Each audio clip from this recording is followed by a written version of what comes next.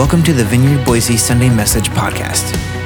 You can join us live on Sunday mornings at 10 a.m. on Facebook, YouTube, and vineyardboise.org/live. Subscribe to our message podcast on Spotify, Apple Podcasts, and Google Podcasts. And if you'd like to support Vineyard Boise, you can give online at vineyardboise.org/give. Today's message is brought to you by Pastor Trevor Estes. Enjoy.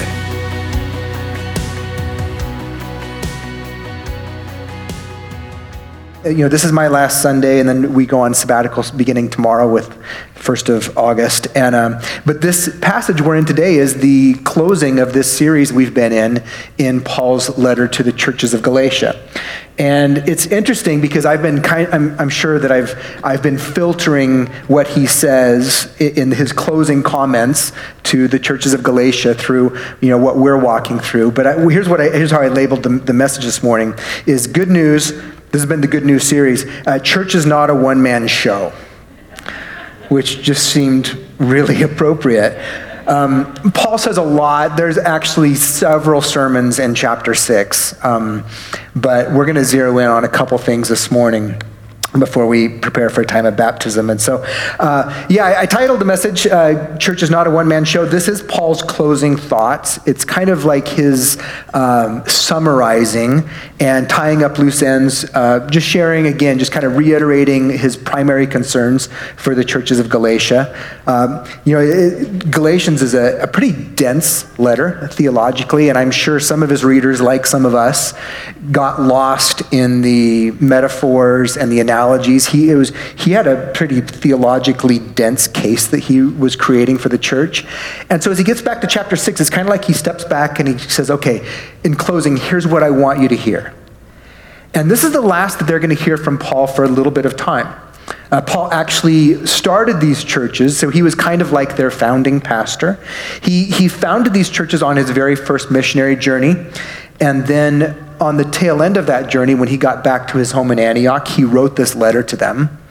And then in a little bit of time, he's going to go out on a second missionary journey, and he's going to revisit them, and he's going to come back and circle through those churches. So that wasn't the last time they were going to see him, but it was kind of a goodbye for now. This is his closing thoughts. And so I found it interesting this week that a lot of what Paul says in these closing verses has what I would call echoes of Jesus. Sometimes biblical writers, they're talking about Jesus and they quote Jesus directly, and they say that Jesus said this. And sometimes they allude to what he said. And sometimes if you're aware of Jesus yourself, you pick up on things they're saying. You're like, oh, he didn't come up with that himself. That's just something Jesus said. That's just an echo of Jesus. And honestly, church, at the end of the day, that's where any good pastoring comes from. It's from someone who is personally being saturated by the words and the works and the life and the teaching of Jesus. And they're spending so much time there themselves that they're permeated and saturated by Jesus' word to a degree that what comes out of them naturally, what becomes their words, their response, their perspective is shaped by Jesus. It sounds like Jesus. It tastes like Jesus, feels like Jesus. That's actually our hope for this sabbatical, is just by stepping away and pausing from trying to pastor others, that we can just make time to be with Jesus ourselves, so that ministry, as we continue on in ministry, it comes from a place of overflow, not emptiness. And so that's where Paul's writing from. I love that he's got echoes of Jesus. We're going to get to see that. So I do want to reiterate that this is a church that Paul, or churches, this is actually churches throughout this region of Galatia, but these are churches that Paul deeply loves. And the letter that he wrote to them, it was a strong letter, at times very assertive, sometimes bordering on aggressive, like as he was correcting them, as he was bringing a tone of just urgency because of the things that he saw playing out in their church. But all of those things, even when he was saying like things that were hard to hear, he was saying them out of love for the church. I don't know if you remember what he said. When he wished, earlier in chapter 4, he talked about how he wished he could be physically present with them, even though he wasn't at the time. This is what he said in chapter 4. My dear children, for whom I am again in the pains of childbirth until Christ is formed in you. How I wish I could be with you now and change my tone, because I'm perplexed about you. Now, first of all, notice what he said. He described his what he was currently experiencing as he thought about them and prayed about them and wrote to them, prepared a message for them. He said, it feels like second labor. Any women here who've given birth? I haven't. I'll put my hand down. I've witnessed birth. Paul was actually a single man. As far as we know, he never had a wife or children. So he's not experienced labor, but he knows enough about it to where he describes his relationship with the Galatian churches actually in a maternal metaphor. He said, my dear children, for whom I am in labor again. Can you imagine that? Going through labor once and then having second labor for the same child? That's what he's describing. And you know what? That's the reality of parenting, though, isn't it? Because there's pain in childbirth. There's literal physical pain in childbirth. And there's also pain in raising children. That comes in many places. And yet it's all mixed with love, right? That's part of the package you sign up for. We sign up to love, and we know that in that love we'll experience pain. Paul's writing to the church, and he says, I love you so much, and what I long for is for Christ to be formed in you. He uses different language throughout the book. Sometimes he talks about being filled with the fruit of the Spirit. It's the same thing. What he's talking about is people that are so transformed by their relationship with Jesus that they, too, are beginning to become like Jesus. That what comes out of them when they get squeezed looks and sounds and is experienced a lot like Jesus. He goes, I long for that. He's been writing out of concern because he's seen some places where that wasn't happening and where that was in danger of being derailed. And so now he's writing to them and he says, I want this for your joy and for the sake of the community you live in. I want Christ to be formed in you. So as he closes this letter, now he's going to enlist their help. Again, he's at a distance. He's not going to be with them again for some sort of period of time. And so what he does as he's closing is he actually enlists their help in restoring the church. This is a church that's been fragmented by false teaching. It's been fragmented by divisions. We don't know the exact nature of that, but it's very clear that there's been divisions, there's been quarreling, there's been dissension in the church. And a lot of it comes back to the false teaching that crept in. That was Jesus plus other things. And so now he's like, I need your help in restoring the church, in building up the church, so the church becomes all that it's supposed to be for our joy, for his glory, and for the sake of all the people around us. That's my heart for you. I'm asking for your help in seeing this church continue to mature. Even while Andrew and I are away, we're grateful. One of the things that we expect to experience is that that this is not, it never was Tri and Nancy's church when they planted this church. It was never our church when they asked us to step into leadership. It's always God's church. There's different people on stage for different scenes and different acts, but there's one author who is writing the play, and that is Jesus. And we expect you to experience that. This church is in good hands. We have a wonderful team, both our vocational staff, our voluntary leaders. We have a wonderful team here. I'm asking you to step up and look out for each other in ways that maybe you're not used to. So let's look what Paul says. Let's turn to chapter 6. Brothers and sisters, remember he's tying up loose ends. If anyone is caught in any transgression, you who are spiritual should restore him in a spirit of gentleness. Keep watch on yourself, lest you too be tempted. Bear one another's burdens, and so fulfill the law of Christ. 6:3, for if anyone thinks he is something when he is nothing, he deceives himself. But let each one test his own work, and then his reason to boast will be in himself alone and not in his neighbor. His reason to boast will be in himself alone, not in his neighbor, for each will have to bear his own load. Get my PowerPoint here. There's a lot there, right? I'm glad you recognize that.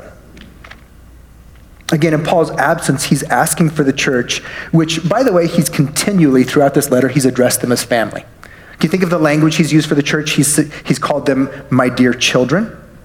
So he's identified them with a parental type of relationship. He's called them brothers and sisters as if he's one of them with one heavenly Father. He's talked about how the church is adopted into a spiritual family. So he keeps using this language that is endearing for people that maybe are not genetically related, but in a very real sense, they've become spiritual family. In his absence, he's asking for them to help pastor one another, their brothers and sisters. He wants them to bring healing, to bring correction where needed, to encourage one another. He wants to see this particular family of Jesus grow in its community. And he wants to see people who have found themselves out of step with Jesus. He wants to see them restored. It's not a one-man show. Their growth and their health and their maturity comes from the whole body working together. So he addresses his first instructions to you who are spiritual, or you who are of the Spirit, as some translations would say. You're of the Spirit. Who do you think he's talking about? Who's he talking to? It's a trick question. Restoring Jesus' family. So here's the question: Who is entrusted with restoring members of Jesus' spiritual family? He says, "You who are spiritual." In saying that, I think that Paul's saying something more specific than we might mean when we say that someone's spiritual, or when someone self-identifies as being a spiritual person. Have you ever heard this one where somebody says, "Yeah, I'm not religious, but I am spiritual," right? That means everything and nothing at the same time, right? Because oftentimes what it means when somebody says, "I'm not religious, but I am spiritual," oftentimes what it means is I don't have any sort of commitment to a family of faith, to any sort of spiritual community that I'm growing in, that I'm participating in, that I'm giving to, that I'm receiving from. I'm not connected anywhere. I have no accountability, but I do sense that God is real, and so I find places where I experience that. Experience it when I look at the ocean and I think deep thoughts. So that's often what we mean when we say I'm religious but not spiritual. Paul says, he says, you who are spiritual. I think he means something very specific by this, because he actually defined this in the previous page of the letter. Mike, in our devotions, Pastor Mike has been calling each of these chapters pages instead of chapters. He says chapter 5, page 5, page 6, because it helps us to think about it as one continuous letter. And back on page 5, he actually identified what he means when he says, you who are spiritual. Remember that? He talked about living in the reality that you'd been born again by the Holy Spirit.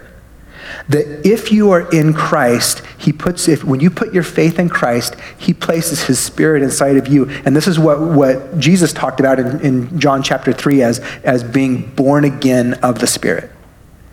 That he puts his Spirit inside of you. You have the indwelling Holy Spirit. And if you're now alive in a new way, alive in the Spirit, there's a way that you should live. So last week he said this. He said, if or since you now live by the Spirit, he said, walk by the Spirit, be led by the Spirit, and keep in step with the Spirit. We looked at just how do you experience those type of instructions. He doesn't say sprint in the Spirit, right?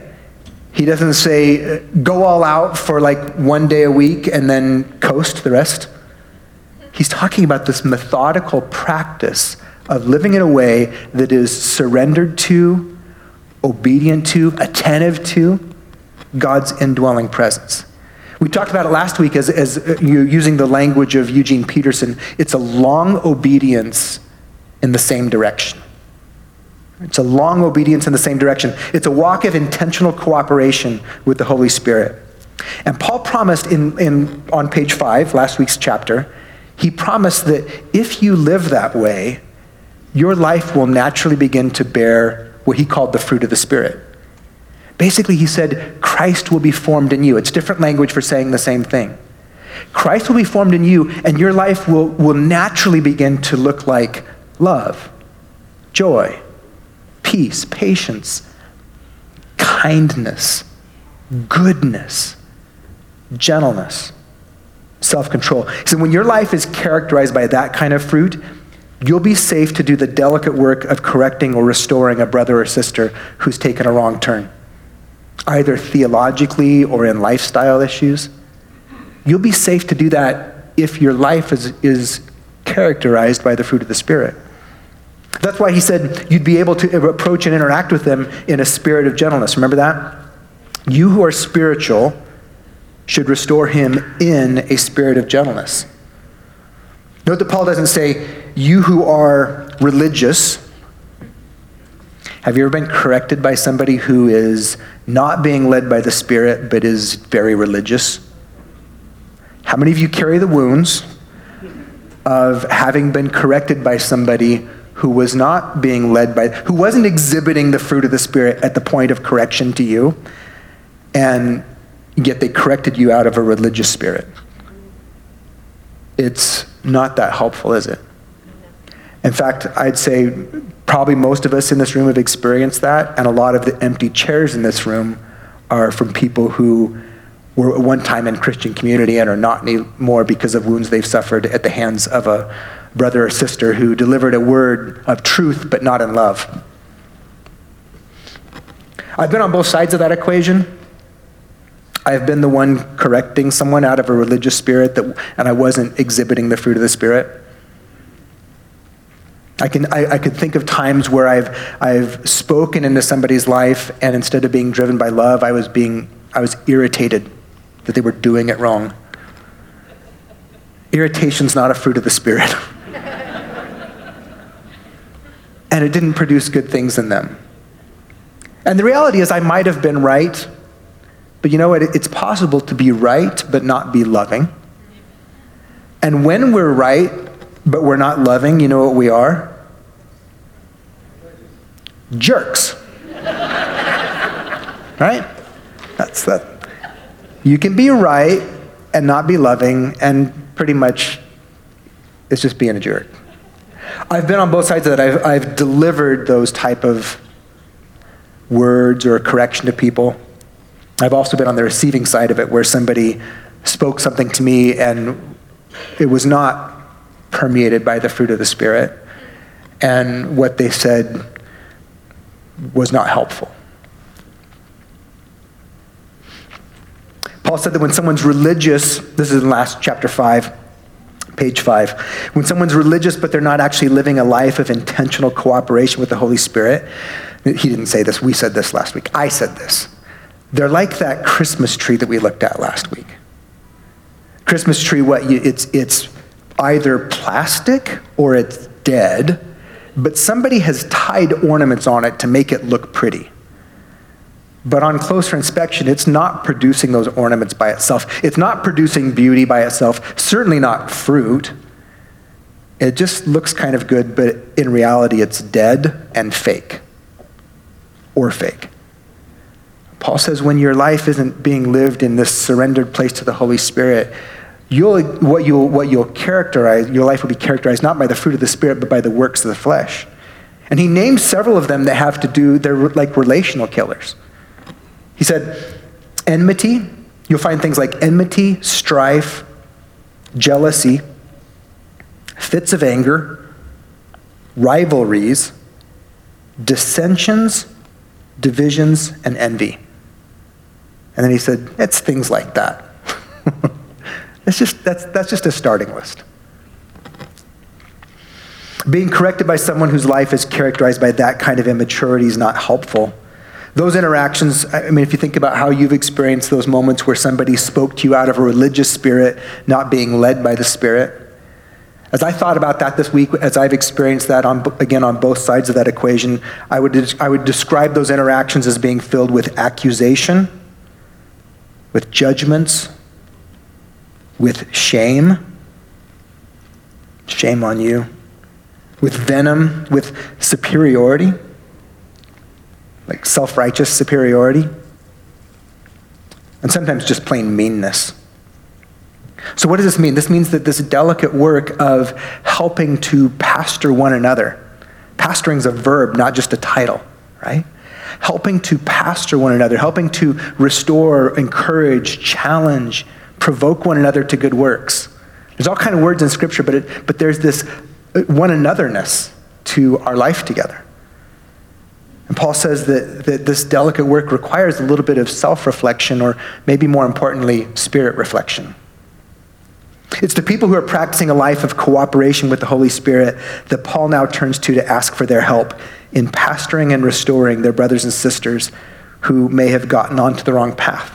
So let's look at what he says next. Next he says, who does he ask them to pursue and restore? He said, if anyone is caught in any transgression.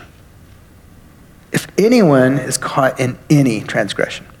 As Paul's trying to mend the relationships in the church family in Galatia, he's trying to restore those that have been living out of this distorted gospel, the reason that he wrote the letter in the first place. And it's interesting because his application, it's both general and specific.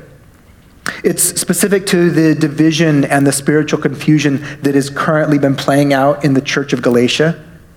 Theirs has been related to, there was false teachers who were coming in, and for selfish gain, they were trying to win them to their camp, to their tribe, and they were promoting a variation, a twist on the gospel that actually wasn't good news. And so he's trying to address that specific thing. He's basically, if anybody got sucked up in that, if anybody got off on the wrong track about Jesus, about the gospel, or if anybody's lifestyle then took a different turn that doesn't look like Jesus, if anyone did that, help restore them.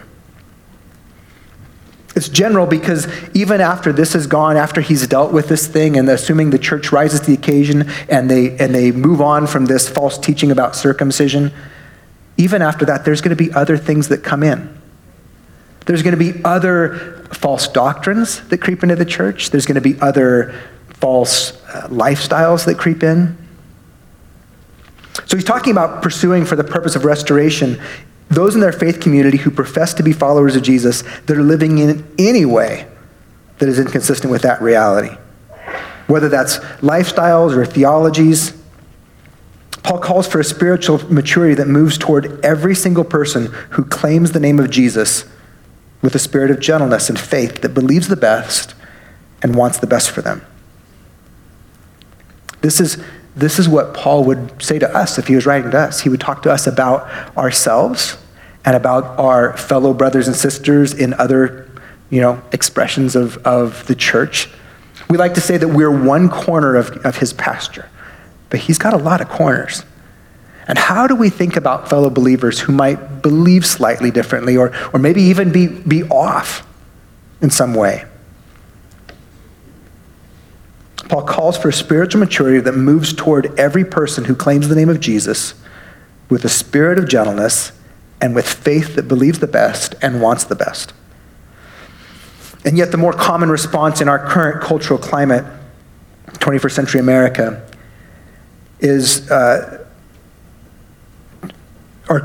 more common response to a Christian perceived as having a distorted gospel or a sinful lifestyle. It's often not saturated with grace, with faith, with hope, and with love. I came across a quote this week from Beth and Melissa Moore in their study of Galatians, and they said this. They said, to be followers of Christ and yet merciless and unforgiving betrays an absurd misunderstanding of the gospel. Grace is like oxygen to the body of Christ. We breathe in and we breathe out. That's our oxygen, is grace, undeserved favor of God that we've received personally, and so we extend it to others as well. Anytime we're unwilling to forgive or restore someone else, it's because we're not breathing the air of grace. So just a little application. Is there anyone, maybe an individual, or maybe it's a group of people, Any relationship that you would not want to see gently restored, specifically thinking about brothers or sisters who claim the name of Jesus. Is anybody who you wouldn't want to see restored, who you wouldn't want to move towards them to help see them restored to right relationship with Jesus and with the church? If we nurture a smug superiority or a critical heart about those idiots, and I've honestly heard that word used by believers to describe fellow believers. And I think it's an absurd misunderstanding of the gospel. If we nurture a smug superiority or a critical heart towards those who have it all wrong, we'll only contribute to the tearing down of one another rather than the restoration and the maturing of Jesus' family. So, with that said, with that caveat of being spiritual, not religious, let's assume that we are the people that Paul is talking to, those who are spiritual. Let's believe the best about one another, right? So we're a spiritual people. We're entrusted with helping to pastor and nurture the body of Christ here at Vineyard Boise for the sake of our city. Let's assume we're those people. How do we go about seeking the restoration of brothers and sisters to the full gospel of grace? Paul says, bear one another's burdens and so fulfill the law of Christ. Bear one another's burdens and so fulfill the law of Christ. Paul here connects our willingness to walk with one another for the purpose of gentle correction, of restoration, for the purpose of maturing in the faith, for the purpose of living out the true gospel. All those things, he connects our willingness to do that with Jesus' model and Jesus' instructions to his disciples as Jesus was preparing to leave them. So as Paul's thinking about this church that he wishes he could be with presently, will come back to someday, he thinks about what Jesus said to his disciples as Jesus was preparing to leave them, knowing that he was also going to come back someday. But meanwhile, Jesus cared very much about how they cared for one another. And so what did Jesus do?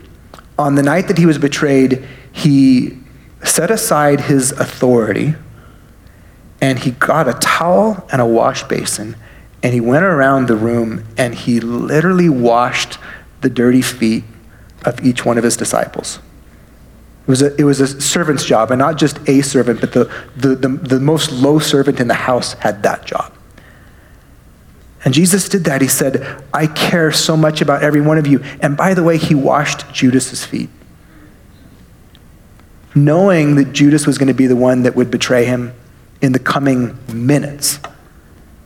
And he washed Judas's feet and then served him communion. After setting that example by washing their feet, this is what Jesus said. So when Paul says, when you carry one another's burdens, financial burdens, physical burdens, spiritual burdens, when you help a brother or sister, that's when you're fulfilling the law of Christ. Here's the law. Jesus said it right after he washed their feet. This is Jesus, 13:34 of John. So now I'm giving you a new commandment, or a new law. Love each other. Just as I have loved you, you should love each other. Your love for one another will prove to the world that you are my disciples. Love each other. There's this great story about John. John is one of Jesus' disciples, Peter, James, and John. He perceived himself to be the one that Jesus loved. That's his self-understanding of his relationship with Jesus. He's like, yeah, I'm the one he loved, which is just beautiful. At the end of his life, the tradition of the church is that John was pastoring the church in Ephesus, and he would get up on Resurrection Day, which was Sunday. That's why the early church began worshiping on Sundays instead of a Saturday, because it was the day that Jesus was resurrected. So it was Resurrection Day. He would get up on Resurrection Day and he would say, my beloved children, love each other. And then he'd go sit down. That's it. Love each other. I was meeting with a friend this week. He told me that his wife has taken to qualifying what she means when she calls herself a follower of Jesus. Because these days, that can mean a lot of things, right? It's not clear what you mean when you say you're a follower of Jesus. So she's began qualifying that, and she says, I follow the foot washing Jesus. Yeah, that's pretty helpful. That's a good target. All right, let's follow that. I think that's helpful clarity because there's many versions of Jesus being modeled in our world. I have a toy in my office. It's a little action figure toy that somebody gave me. And I left it in the packaging because it was just so telling about how we often function as people. It's a little action figure of Jesus. And the packaging, it says, action figure Jesus, posable, bendable. As in, we can just put him in whatever position we want, you know? But Jesus is a real person. Jesus' nature and mission are not up for grabs. Jesus' nature and his mission are not up for rent. He told his disciples to go love one another with the same kind of self-sacrificing love that he had shown them. And not only by washing their feet, but what he would do in the coming hours after washing their feet, when he literally laid down his life for their sake. He said, if you're my children, if my spirit is in you, if you're cultivating this life of surrender to my spirit, you'll begin to do that. You'll begin to want to live that way. It will be a joy to you, and it will be a testimony to the world out there, because that kind of love is different. That kind of love is winsome. It's irresistible. It's kind of love that says, I want to help you. Your needs matter to me. I want to encourage you. Your faith matters to me. I want to understand you. Your pain matters to me. So Paul goes on to add some instructions about the importance of self-awareness when we are considering entering into this place of helping pastor one another, encouraging one another, correcting one another, building up one another. He goes on to add some instructions about self-awareness that keeps us from doing harm to one another. This is more echoes of Jesus. He says, let each of you test his own work. How's that an echo of Jesus? Well, Jesus had warned his disciples against the hypocrisy of criticizing a fellow follower of Jesus while all the time having glaring sin and spiritual blindness ourselves. This is what Jesus said, Luke 6. Why worry about the speck in your friend's eye when you have a log in your own? How can you think of saying, friend, let me help you get rid of that speck in your eye when you can't see past the log in your own eye? Hypocrite. First get rid of the log in your own eye, then you will see well enough to deal with the speck in your friend's eye. This type of self-reflection, and I would say what's called for here is not just self-reflection, but spirit reflection. Part of walking in the Spirit, being led by the Spirit, keeping in step with the Spirit, is placing ourselves before God and saying, God, would you search me?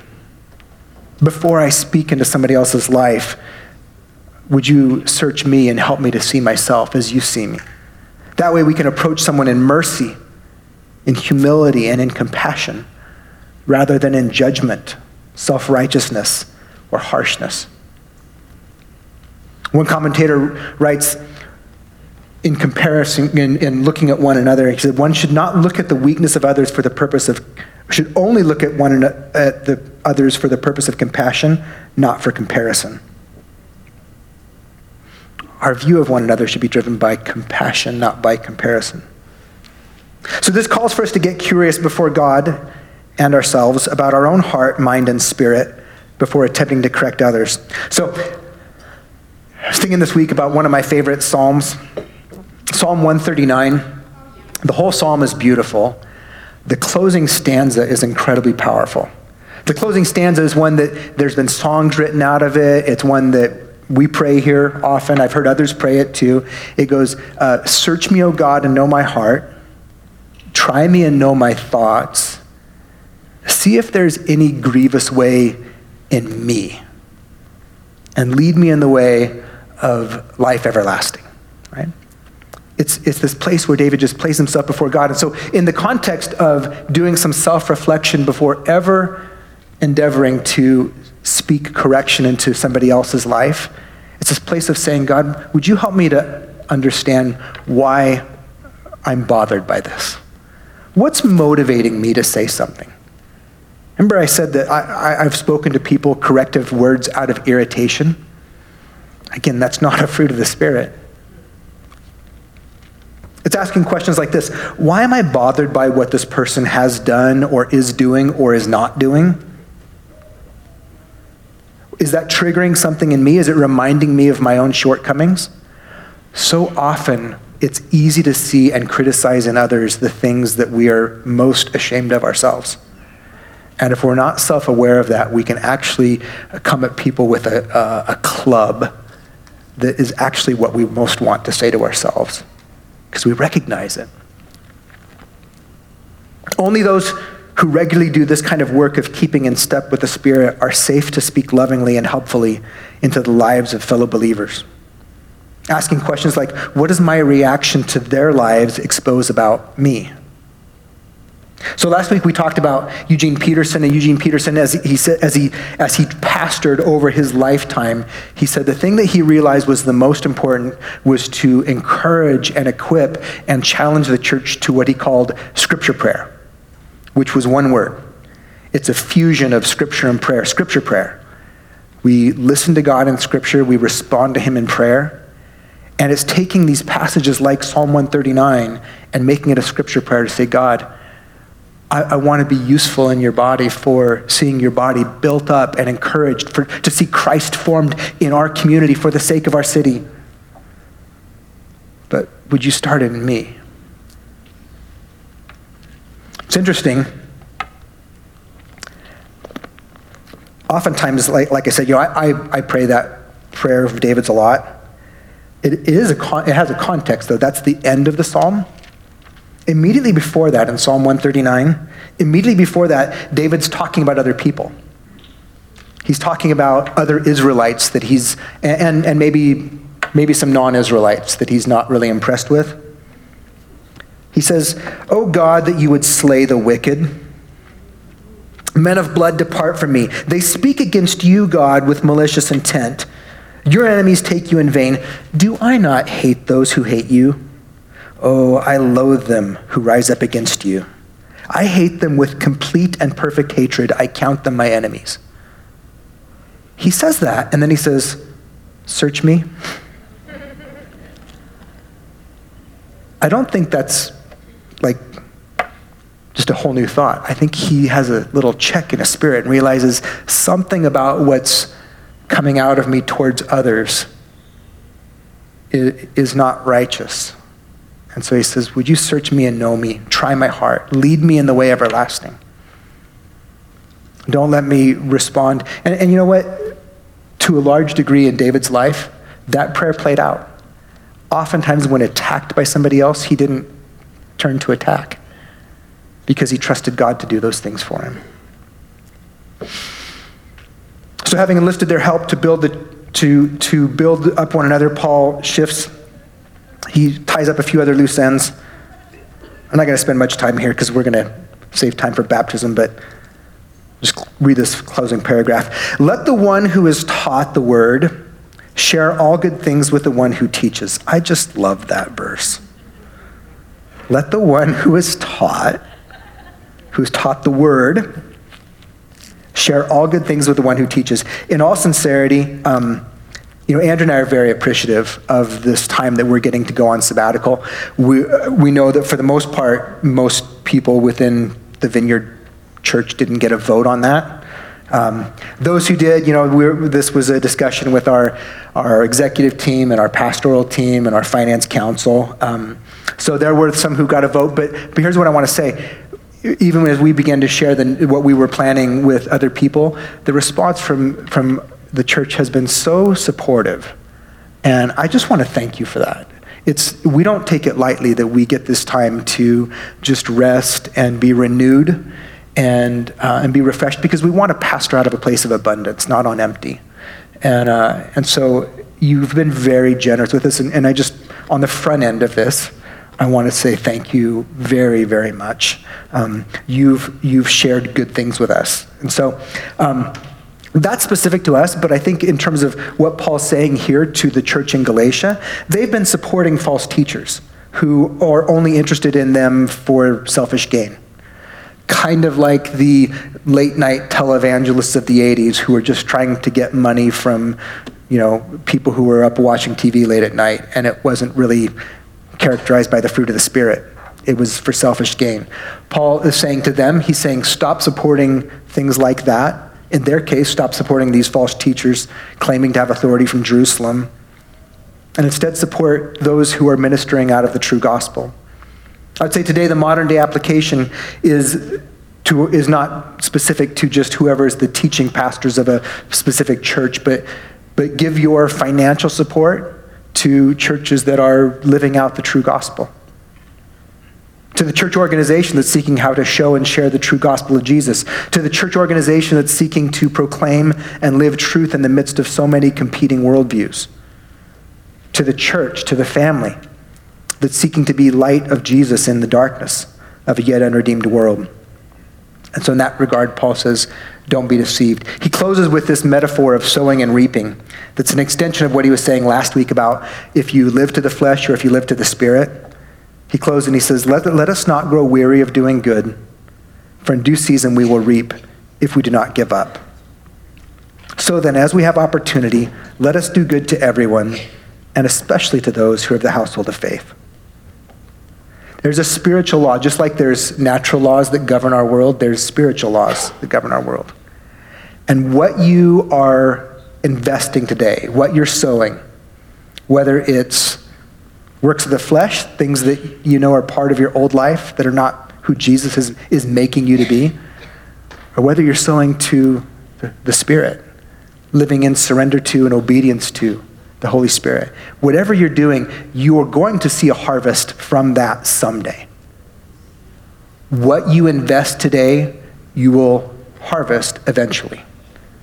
He says, so don't be discouraged if you don't see fruit right away.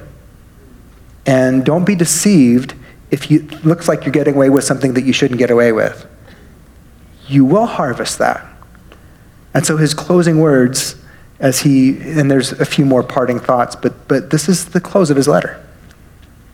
Church, let's not grow weary of doing good, for in due season we will reap if we do not give up. And so then, as we have opportunity, let us do good to everyone,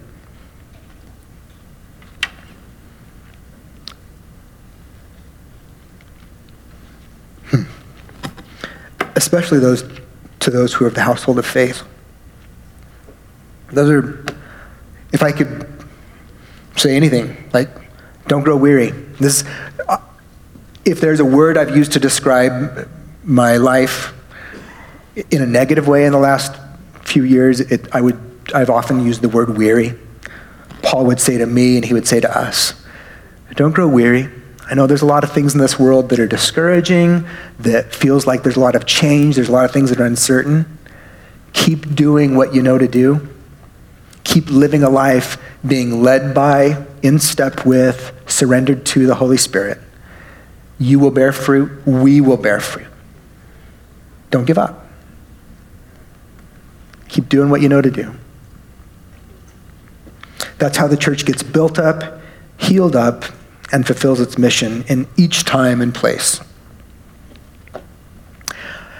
As we transition to baptism, I thought I'd close with a prayer that I just wanted to read over us, that comes also from Paul. It's one of my favorite prayers for the church. And so if you just want to close your eyes, we'll just hear these words. Paul wrote them to the church in Ephesians, or Ephesus. But Scripture's portable. So this is my prayer over Vineyard Boise as well. When I think of all this, I fall to my knees and I pray to the Father, the creator of everything in heaven and on earth. And I pray that from his glorious and unlimited resources, he will empower you with inner strength through his Spirit. then Christ will make his home in your hearts as you trust in him. Your roots will grow down into God's love and keep you strong. And may you have the power to understand, as all God's people should, how wide, how long, how high, and how deep his love is. May you experience the love of Christ, though it's too great to understand fully. Then you'll be made complete with all the fullness of life and the power that comes from God. Now, all glory to God, who is able, through his mighty power at work within us, to accomplish infinitely more than we might ask or imagine. Glory to him in the church and in Christ Jesus through all generations, forever and ever. So be it.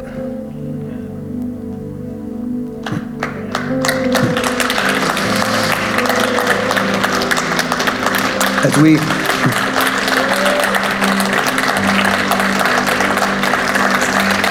thanks. So one of the things that the church does, thank you.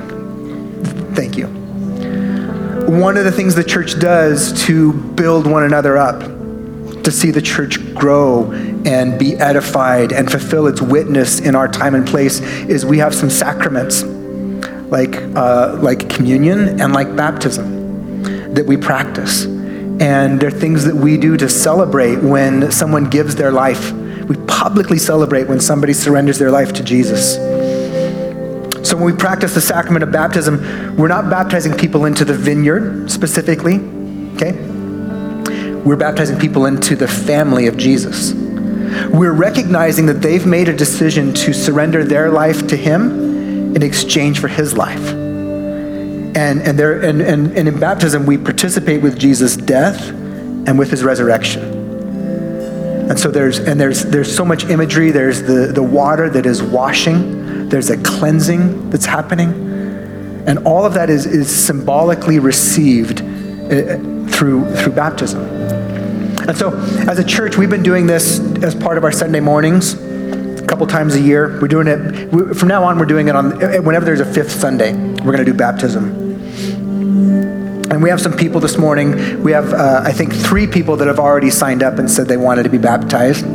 And so they've been thinking about this, and we've been having some conversations this week about what does it mean and what does it look like. And they've been doing some reading. But there's opportunity for you to do this spontaneously this morning too. We've prepared for that. We have extra towels, we have extra t-shirts. And so if you didn't come prepared for baptism, but something's stirring in your heart today that you want to give your life to Jesus, you can do that today. Maybe you got baptized as a child, but you didn't really understand it. You didn't have the opportunity to choose that for yourself, and so you'd like to do that today. Maybe you have become a follower of Jesus just recently, but you've never walked through the sacrament of baptism. Or maybe you've been on the periphery and you've just been exploring Jesus, and today is the day you decide, I think I'm in. I want to be a follower of Jesus. I want to give him my life in exchange for his. Or maybe you've been running. Church these days is full of people who have walked with Jesus maybe in their childhood, had a real and sincere relationship with Jesus as a child, but drifted away, ran away. And at times people are coming back to faith and they want to renew their commitment to Jesus through baptism. All of those are valid. So here's what we're going to do. We're going to take a moment. The worship team is going to lead us in another song. So congregationally, we're just going to have a chance to respond to Jesus and just worship him. But if you'd like to be baptized, you can come see Kim over here at the table underneath this screen over here. Kim's got t-shirts, she's got towels, she's got name tags. And if you'd like to be baptized, you can go meet with Kim first, and then we have a ministry team that would like to pray for you. And they've been praying for you in advance, asking God to give them words specifically from him, through them, to you. And so they're going to pray for you. And then one by one, we're going to bring people over here. And two of our pastors, Pastor Michael and Pastor Sharon, are going to be baptizing people. And so our job, if you're not baptizing, is to spend a moment in prayer and worship. And then when people come out of that water, we celebrate. We cheer because destinies are changing. Destinies are changing. That ends cycles of violence in families. Silence of divorce and abuse. Cycles are changing. So we celebrate that. We cheer it on. So the service is not over. Don't leave yet. So we're going to do this. So would you stand with me? And we'll worship for a moment. And if you're getting baptized, you can head over there and meet with Kim. And then we'll, after the song of worship, we'll do a few baptisms.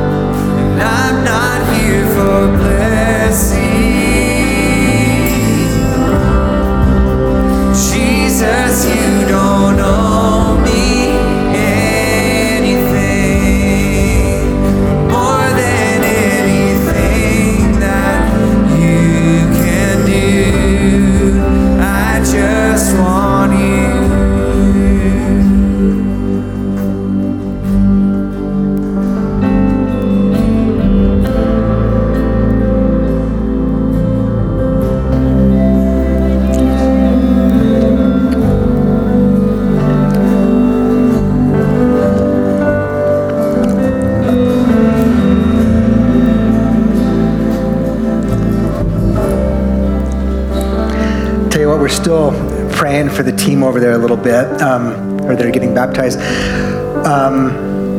While we're waiting, our prayer team was praying this morning over general ministry type needs, not just over the baptisms, but sensed a few specific things that they sensed that God wanted to minister to today. And so we're going to put those words for prayer up on the screen. And then once we're started into the baptism, if you recognize that one of those words is for you, I would ask you to just come over here underneath the screen on this side of the room over here. Or you can, if you're online, you can email in or raise your hand on, depending on which of the platforms you're using.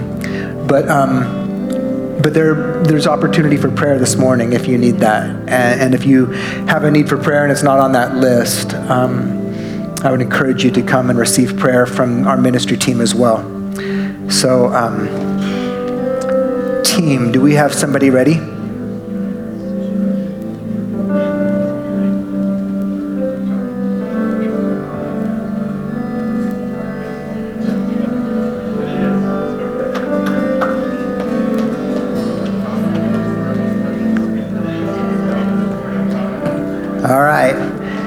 Ladies and gentlemen, would you welcome Chris?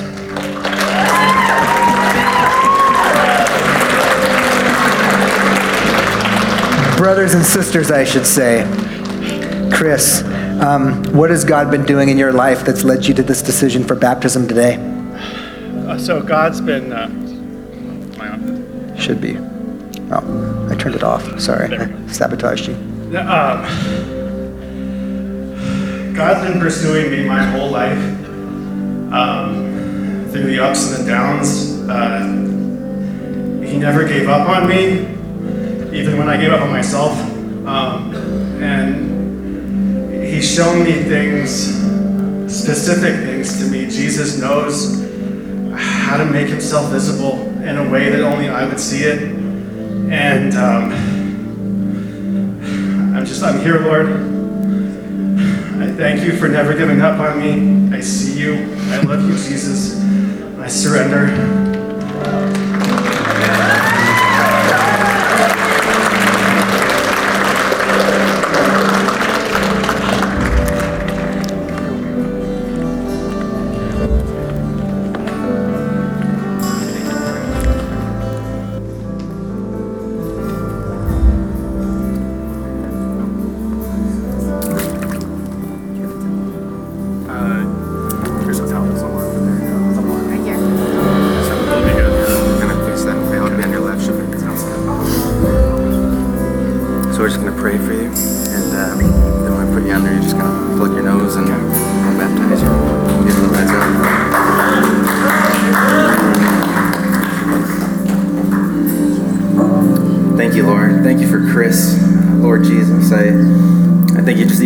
Testimony, his recognition of you with him, even in times when he maybe didn't feel you or that he didn't see you.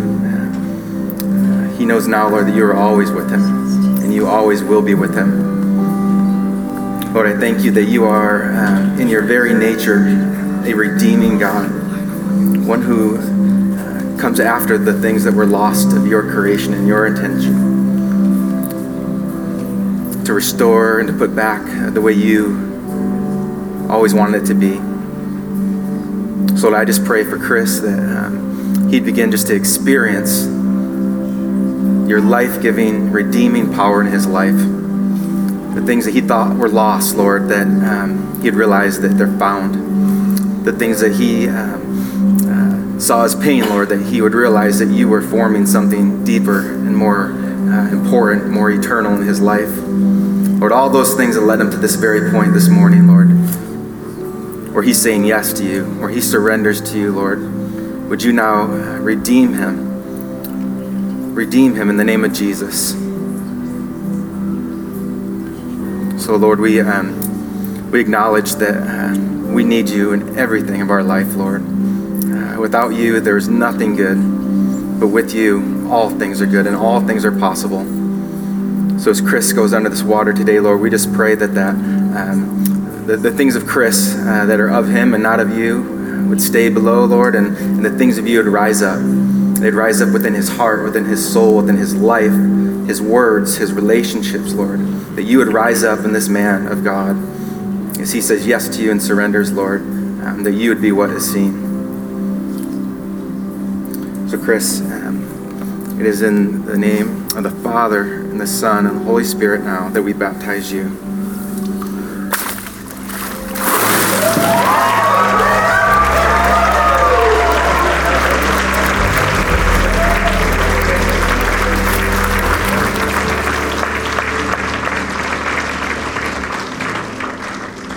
All right, this is Marissa. Hi, everyone. This past year has been really, really hard for me, and I found my way to God. My family isn't religious, so this was definitely a very hard journey for me, but Sharon and everyone at this church has been such a family to me, and I have been so very loved, and I am just honored to be a part of this family and have all of you guys here, so thank you.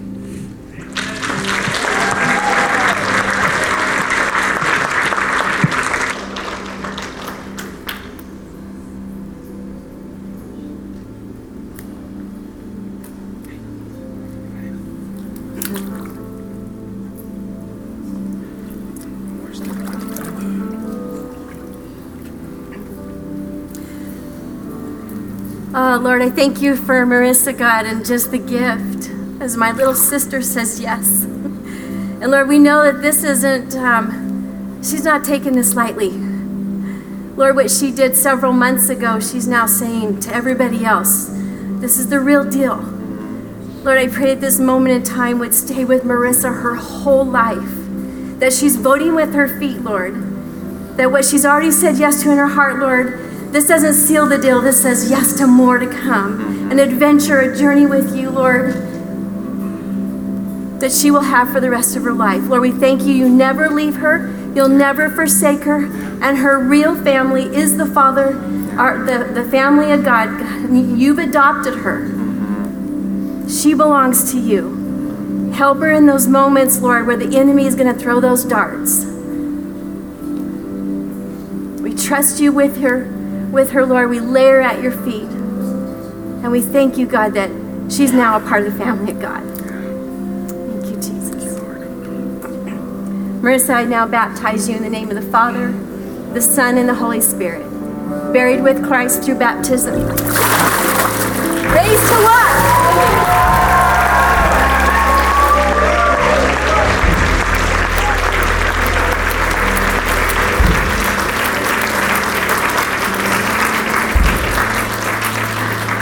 This is Vivian. So I've been wanting to get baptized for a long time now, but haven't been able to due to reasons. And I recently went through something called Teen Ren that helped me awaken who I truly am in Christ and made me long to just go deeper in relationship with Him.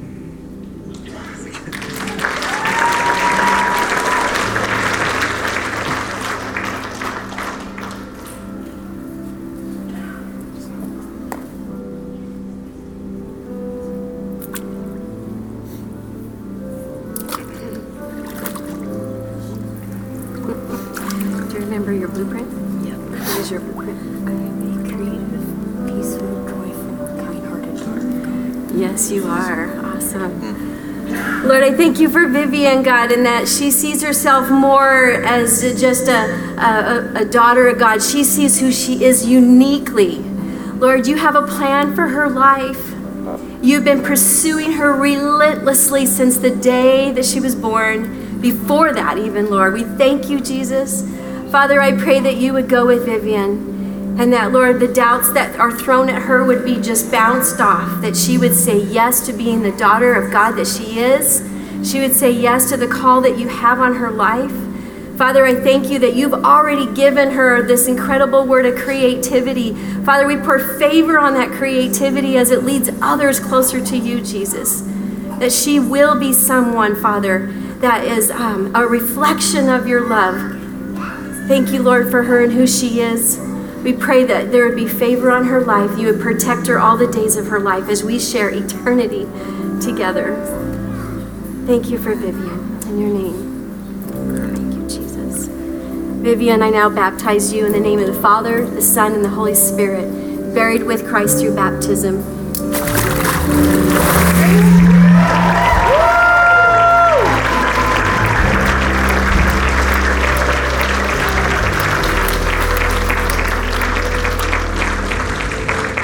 Everyone, this is Rachel.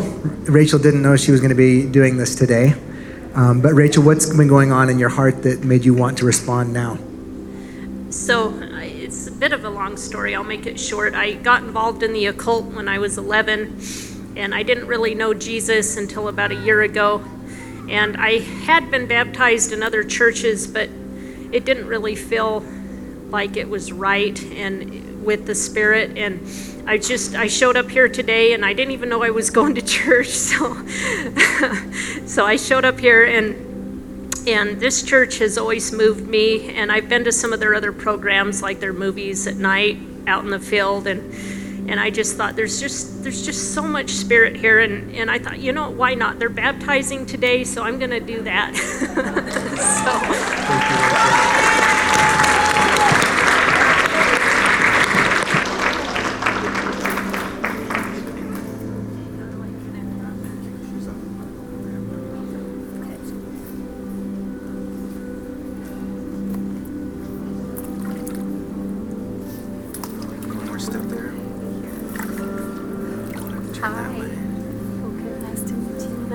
you. We're just gonna pray for you for a minute, and then we'll baptize you. And we'll give your hands up before you go down, so you can hold the blood in your hands. Okay. I'm Michael. This is Sharon. Hi, Michael. Hi.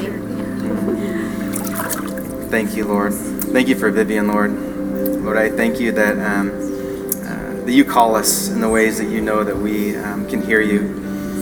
Even as Vivian spoke, Lord, I could just tell that it was your Holy Spirit that brought her here this morning. I could tell that it was your Holy Spirit that was moving her this morning, that was speaking to her, even if she didn't recognize it. Lord, I thank you that you speak to our very hearts and souls. Lord, I pray for the things that Vivian longs for in her heart and her soul, the things she needs to hear your voice for, Lord. The things that bring life, Lord, where there was death. The things that bring hope where there is hopelessness, Lord. Would you speak? Would your Spirit continue to move and restore this daughter of yours? And Lord, I just also, Lord, acknowledge just that leaving behind of an old way that is that can be so entwined and so rooted in our lives, Lord. The unknown of it and the scariness of it. But Lord, in your love, I pray Vivian would experience peace. I pray in your love she would experience hope. In your love that she would experience courage, a courage that leads her forward closer and closer towards you, Lord. The Lord is with you, Vivian. And the Lord speaks to you. I believe he's going to continue to speak to you very specifically and intimately. I think that's going to be something that you actually, it would be a strength of yours, your ability to really hear the Lord, to really hear him and to know that it's him. So Lord Jesus, as Vivian just confesses her faith in you today, Lord, and her desire to just say that in front of this whole crowd of witnesses, Lord, this church, Lord, we love her and we stand with her, and we know that it brings joy to your heart. And it's in the name of the Father and the Son and the Holy Spirit, Vivian, that we baptize you now.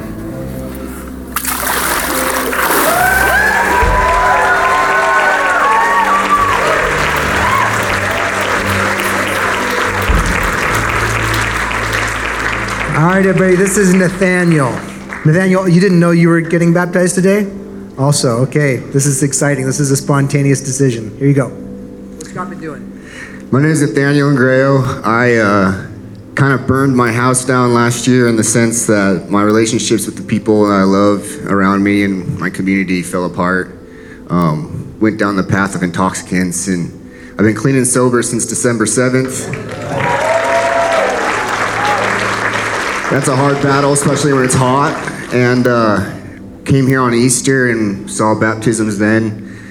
Family wasn't here, so today I should say, my family's here and see baptisms again. I was like, well, then nothing better than now. So I'm taking a step today to put my walk with God back on the path that I need to and solidifying that for my future. So I'm here to get baptized.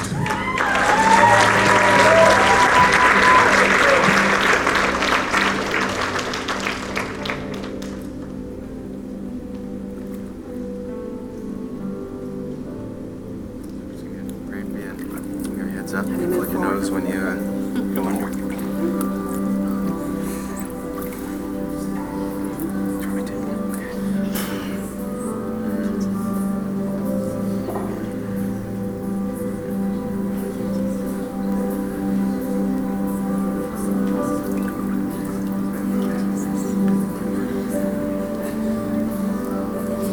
Lord, we just thank you for Nathaniel, Lord, for his life that led him to this moment today. That we get to see your glory in his life and your victory in his life. Lord, I thank you for what you've given Nathaniel even today and his family being here. The support and the encouragement that you provide for us, Lord, when we need it. Lord, I just pray that you would continue just to show Nathaniel your victory in his life, that he'll be able to say year after year after year what you have done and who you formed him to be. The old person who is continually just diminished and a new man of God that is visible and that is seen. Lord, I also just pray also that restoration in his life for those relationships and those places where he needed you, and now he has you, Lord. Would you give him the courage and the power to be the man that you've created him to be, to restore those things and make those things right. Lord, we thank you for the forgiveness that you have given Nathaniel, the forgiveness of all things. I just believe the Lord wants you to let those things go in your heart, in your mind, in your soul when you go under.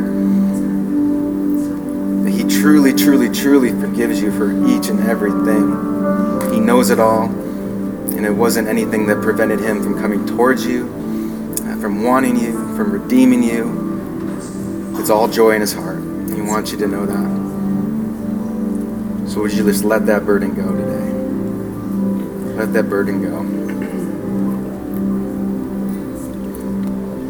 So Nathaniel, it's only the power of Jesus that can do those things in your life, that can make us new men and women, sons and daughters.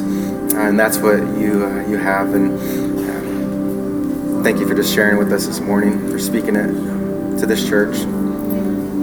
So now, Nathaniel, it's in the name, the power of Jesus, the Father, and the Son, and the Holy Spirit that we baptize you.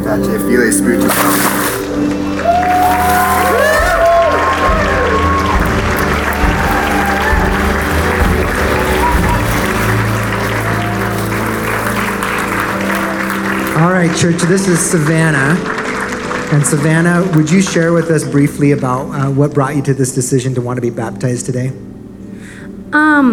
I am here not to get the Lord in me because he is already in me, but to celebrate that he's in me. And I really just want to influence others to do the same, because it's a big peace of mind, or peace in your mind that he gives you that is just great. And no battle is stronger than him. And that's really good to know too, because then not much stress is on your brain that normally is all the time. So I know that I just need to keep spreading the word, and that's why we're put places that we're at, like why am I here? Why did he put me here? And it's because I need to reach those people. It's all for reasons, and so I'm very glad for where I'm at. Thank you.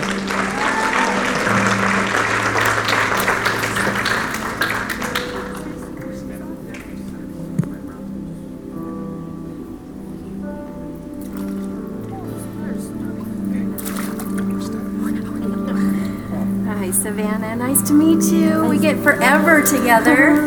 Thank you. It's a long time I get to know you. Lord, thank you, sir, for Savannah, Father. And we know that angels are celebrating. All heaven is rejoicing right now as she has said yes, Lord, to a lifetime of following you. Lord, she's asked and requested to be used to touch others' lives. So we pray for that, Father, that her family, her friendships, Lord, that there would even be incredible encounters, God, that come on her life where she can share her story, her testimony of what you've done, Lord, so that others will come to know you. Bless Savannah, just bless her life, Lord, and just be with her during those times where the enemy will want to attack and throw lies at her, God. And my babies. And her kids, Lord. Be with her kids. Yes, Jesus. Protect her in the name of Jesus. Savannah, there's also there's this story in the Bible of Joseph, who his brothers were going to murder him, and they sold him into slavery. And he had all these stories throughout his life of just suffering and things that just seemed unjust and wrong towards him. And the Lord continued just to use him where he was at. He continued to surrender himself and to be who he was created to be, no matter what the circumstances, no matter what the situation was, no matter how dire it was. And the Lord used him. The Lord, use them to save many people, including the seed, the promised seed of Jesus, who would come through Judah. So I just pray that when you think of that, that purpose of in your life, to make your home here as you wait for your home in heaven, that whether it's difficult, whether it's easy, that the Lord will give you strength to be who He's created you to be in that moment, to be Him in that moment. So Savannah, we baptize you now in the name of the Father, the Son, and the Holy Spirit, buried with Christ through baptism. Praise the Lord.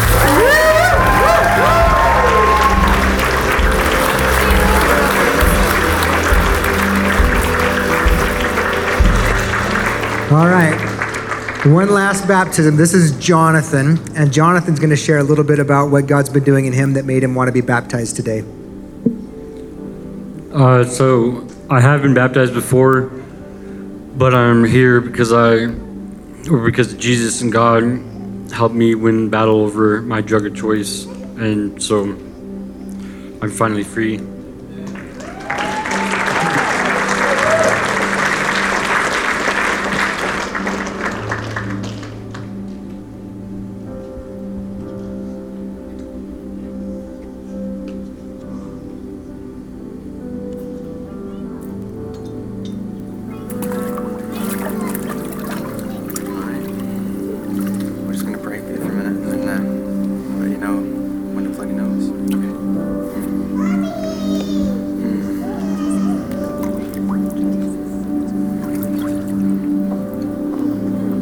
Yeah, Jonathan, the thing I heard as you just shared was just that word of freedom. Freedom in Christ. Freedom in Him. Freedom from the things of this world that would try to convince us something is better, or that we need something else, or that there's something missing. Jonathan, in Christ, nothing is missing. In Christ, you have everything that you need. And Lord, we just pray that you would just continue to win the battle for Jonathan. Win the battles in his life. Show him that you are fighting for him. That you have won the battle, Lord. You are victorious.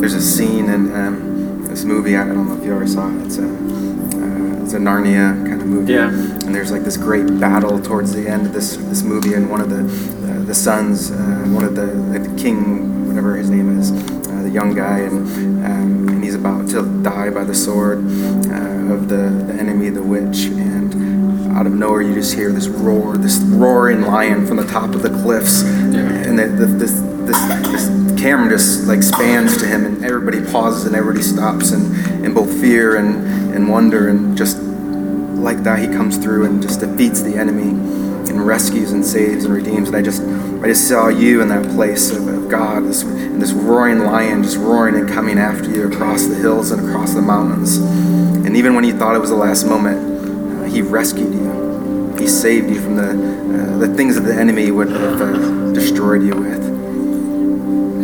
And that's not a one-time event, Jonathan. That's an event that's going to continue to happen and happen and happen whenever you need it. So Lord, we just thank you. You are the king in Jonathan's life.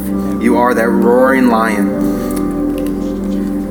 You will not leave him. You will not forsake him, not to himself, not to sin, Lord, that you are coming and you have come to save him. Thank you, Lord. Thank you for Jonathan. Thank you for saving him. And Lord, as he just says yes to you before all of us today, we celebrate with him, Lord. We celebrate what you are doing in his life and what you are going to continue to do in his life. And Jonathan, it's in the name of Jesus, the Son, and the Father, and the Holy Spirit that we baptize you now.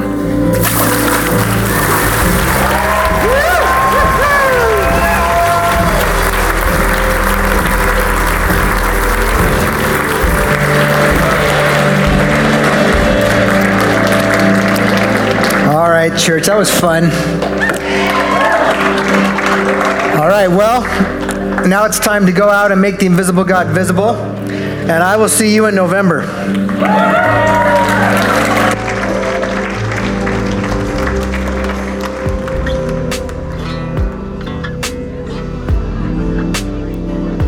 Thanks for listening. To respond or receive prayer after the live stream closes, please email prayer@vineyardboise.org. And if possible, include your phone number.